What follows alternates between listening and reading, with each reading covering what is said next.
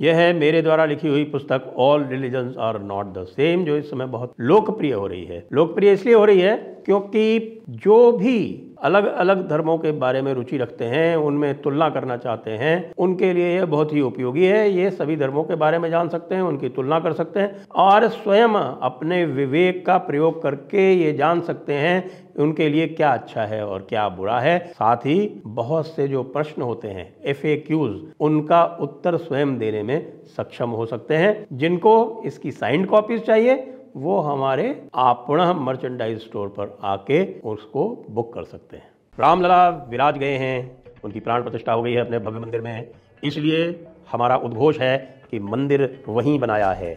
जिस किसी को इस उद्घोष को पूरे विश्व में, अपने समाज में, अपने आसपास जोर जोर से बताना है, वो इस टी-शर्ट को ले सकता है। अनेकों रंगों में ये उपलब्ध है। दूसरी बात, आपको पता है कि काशी का सर्वे भी आ गया है और ज्ञानवापी में महादेव ही विराजते थे, वहाँ एक मंदिर था, यह स्पष्ट हो गया है। इसलिए अयोध्या, काशी, मथुरा, यह टी-शर्ट भी आप ले सकते हैं। ये भी अनेक कलर्स में उपलब्ध है। इनके अतिरिक्त और भी अनेकों ऑप्शंस और चॉइसेस हमारी आपण मर्चेंडाइज स्टोर पर उपलब्ध है। नमस्ते, मैं हूं संजय दीक्षित और आप देख रहे हैं दी जयपुर डायलॉग्स। पूरे विश्व के भाईजान लोगों के लिए एक और बुरी खबर है। जी हाँ, बुरी खबर इस समय आ रही है मलेशिया से। और मलेशिया से क्या आ रही है बुरी खबर? मलेशिया वही जगह है जहाँ पर आजकल जाकिर नायक शरण लिए हुए हैं।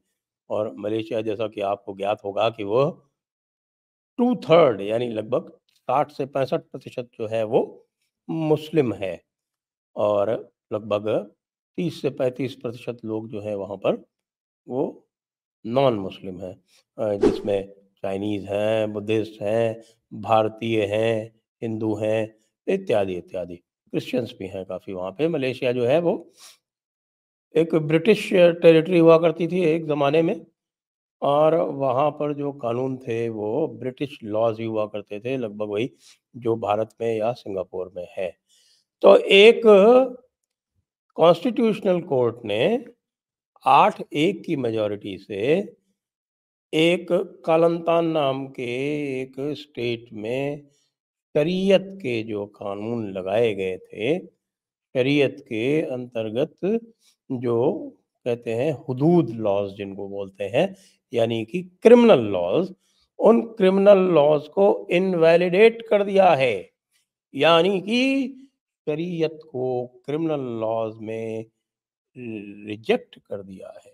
अब आप ये बताइए कि भाईजान लोगों का क्या होगा जो कि भारत में भी क्रिमिनल लॉज जो है वो शरीयत के मुताबिक लगाना चाहते हैं और वो एक मुस्लिम देश में इनवैलिडेट कर दिए जाते हैं। यानी कि बहुत सारे मुस्लिम देश जो हैं वो शरीयत के मुताबिक क्रिमिनल लॉज नहीं चलाते हैं।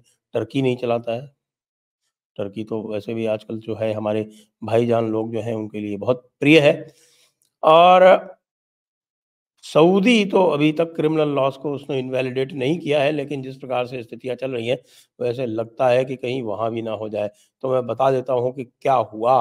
अब आप ये देखिए कि ये जो केलंतान स्टेट है, इस केलंतान स्टेट ने शरीयत के मुताबिक क्रिमिनल लॉज वहाँ बना लिए और उसमें से उन्होंने शरीयत के मुताबिक जो पनिशमेंट्स होते हैं, जो सजाएं होती हैं, वो उन्होंने किसके लिए? सोडोमी यानी लावतात बोलते हैं इसको हमारे फतावा आलमगीरी में, यानी कि जिसको कहते हैं अननेचुरल सेक्स। फिर उसके बाद सेक्सुअल हैरेसमेंट, इंसेस्ट।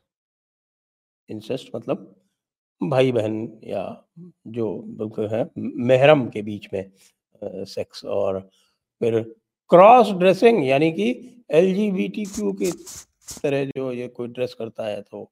और उसके बाद किसी भी तरह की जिसको बोलते हैं गुस्ताखी या आपके नफाक या मुनाफिक यानी जिसको बोलते हैं, और साथ में और भी जो किसी आपकी मस्जिद या किसी भी आपकी जो होली प्लेस है उसके विरुद्ध किसी भी प्रकार की गुस्ताखी, वैसे वो पूरा का पूरा गुस्ताखी में ही आता है। और अपोस्टेसी और उसके अतिरिक्त आप ये देखिए कि यहाँ तक कि एक सज़ा दे दी गई थी कि साहब आप जो है वो तहेमिया के लिए भी सज़ा दे दी गई। तहेमिया जानते हैं आप? तहेमिया वैसे तो शरीयत में तहेमिया की सज़ा नहीं होती है। तहेमिया का मतलब होता है सेक्स विद एनिमल्स। लेकिन सेक्स विद डेड बॉडीज़ के लिए उसमें सज़ा मुकर्रर कर दी गई। अब बताइए कितनी गंभीर बात है बताइए। यानी कि सेक्स विद डेड बॉडीज़ भी वो लोग परमिट नहीं करेंगे तो फिर कैसे काम चलेगा? सेक्स विद डेड बॉडीज़ तो परमिटेड है, हमें पता है कि यहाँ जो भारत में तो सेक्स विद डेड बॉडीज़ के कारण ही तो हमारे यहाँ महिलाएँ जो थीं वो जौहर किया करती थीं। लेकिन इश्यू एट हैंड ये है कि मलेशिया में शरीयत तो लागू है, लेकिन वो जो शरीयत जो है वो केवल पर्सनल लॉज़ और फैमिली लॉज़ में ही लागू है। शरीयत जो है वो वहाँ पर क्रिमिनल लॉज़ में लागू नहीं है।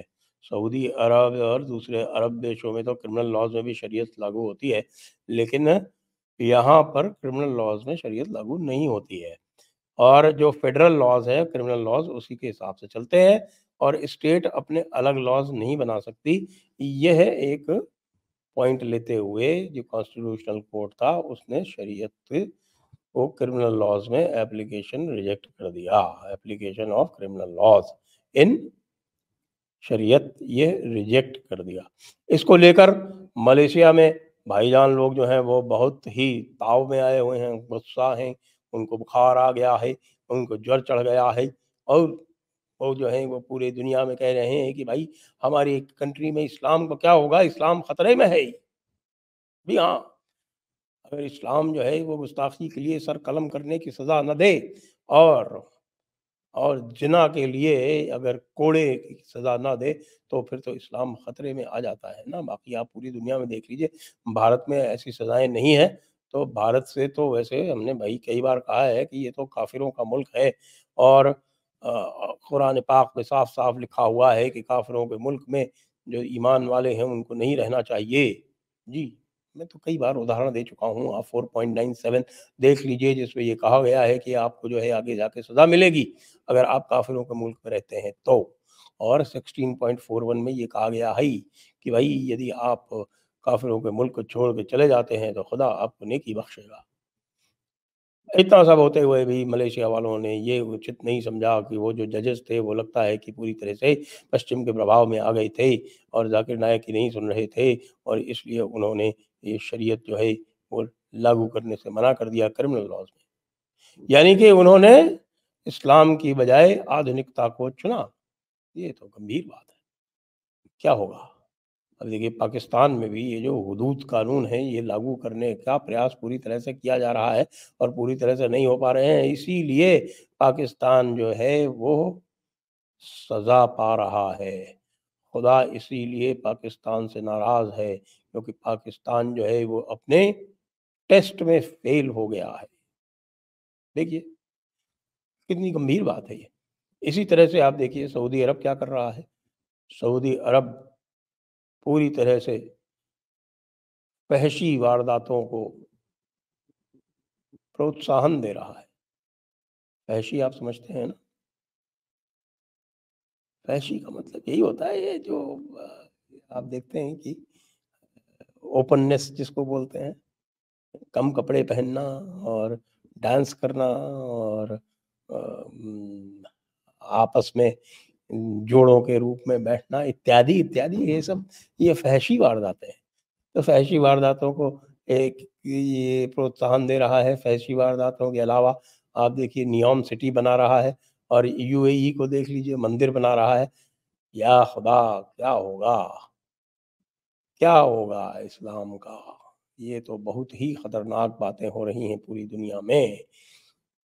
और ज़ाकिर नायक वहाँ बैठा हुआ है मलेशिया में उसके पास भी और वहाँ पे हमारे हामिदी साहब भी बैठे हुए हैं। लेकिन उनसे ये इतना भी ना हो पाया कि वो इतना वहाँ पर इस्लाम को जलवा फरोश कर देते कि किसी की हिम्मत न पड़ती और वो पूरी तरह से हिदायतों के मुताबिक चलता।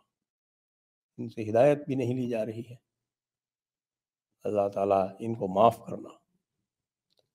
अब ये बताएं कि भाई जो हमारा सपना है और हमारे नबी हुजूर का जो कॉल है और जो अल अनफाल की 39वीं आयत में दिया हुआ है कि पूरी दुनिया को सबसे पहले इस्लाम के नीचे लाना है, वहाँ इस्लाम गालिब करना है, उसी के बाद तो आखिरत आ पाएगी। तो फिर आखिरत कैसे आएगी? ऐसे तो आखिरत का सपना सपना ही रह जाएगा। कैसे गालिब होगी पूरी दुनिया पर? एक तरफ ये देखिए ये पड़ा हुआ है ये मरदूद हिंदुस्तान, जो कतई किसी भी तरह से ही हमारी शरीयत को ऑनर नहीं कर रहा है और उसको किसी तरह से जलवा फरोश नहीं कर रहा है और उल्टे काम कर रहा है। मस्जिदें तोड़ के यहाँ पे मंदिर बन रहे हैं और यहाँ का जो लीगल सिस्टम है वो कहता है कि एक मंदिर कहीं पर बन गया एक बार तो वो हमेशा के लिए मंदिर हो गया, लेकिन वही इज्जत जो है वो मस्जिद को नहीं बख्शी जा रही है। ये दिक्कत तलब बात है, बहुत ही दिक्कत तलब बात है। इससे तो भाई ये बहुत मैं कहूँगा कि ये बड़ी भारी गुस्ताखी हो रही है और इस गुस्ताखी को क्या किया जाए? ये जो कुफ्र जो चारों तरफ बढ़ता चला जा रहा है, इस कुफ्र का क्या अंजाम होगा? और हमारे जो हैं नौजवान और वो इस्लाम छोड़-छोड़ के एक्स मुस्लिम बन रहे हैं और ये एक्स मुस्लिम वाली भी बीमारी लगातार बढ़ती चली जा रही है। हमारे ज़ाकिर नायक साहब के इतने भी कोशिश करने के बावजूद भी आप देखिए कि दूसरे लोग जो हैं, वो पूरी तरह से इस्लाम की इख्तिलाफ़ करके भी और प्रोग्रेस कर रहे हैं, पैसे कमा रहे हैं, सब कुछ कर रहे हैं। मलेशिया में जो कुछ हुआ, हम उसकी पूरी तरह से मज़म्मत करते हैं और हम ऐसी तवक्को करते हैं कि भई ये जो शरीयत के हुदूद हैं और ये शरीयत के हुदूद पूरी दुनिया में कायम किए जाएँ और सारे ही सारे काफ़िरों को इसकी सज़ा दी जाए और जितने भी काफ़िर हैं, वो पूरी तरह से हुदूद के नीचे आएँ। वैसे आप सभी लोग जो सुन रहे हैं, वो ये सोच लीजिए कि मैं एक मौलाना बोल रहा था और ये मत सोच लीजिएगा कि कहीं कुछ संजय दीक्षित बोल रहा था। ना, ना, ना, वो क्या है कि एक मौलाना की आ गई थी मेरे में रूह थोड़ी देर के लिए, तो मैं उसी तरह से बोल रहा था। तो आप उसको मौलाना की ही आवाज़ सुनिएगा। लेकिन भाई जो मलेशिया में हुआ, उससे पूरे इस्लामिक विश्व में मच गई है बहुत तगड़ी खलबली और उस खलबली के बाद आगे क्या होगा, सभी चारों तरफ रोना पीटना है। अभी थोड़ी देखिए देर में देखिएगा कि हमारे भारतीय मुल्ले भी कल रोते पीटते नजर आएंगे और जब वो रोना पीटना शुरू करें तो उनको आप अपनी तरफ से एक खुतबा दे दीजिएगा और वो खुतबा जो है वो जो मेरी मौलाना की जो रूह आई थी ना मेरे में, वो उससे कॉपी करके और वो दे सकते हैं आप। बस आज के लिए इतना ही। जय हिंद, जय भारत, वंदे मातरम।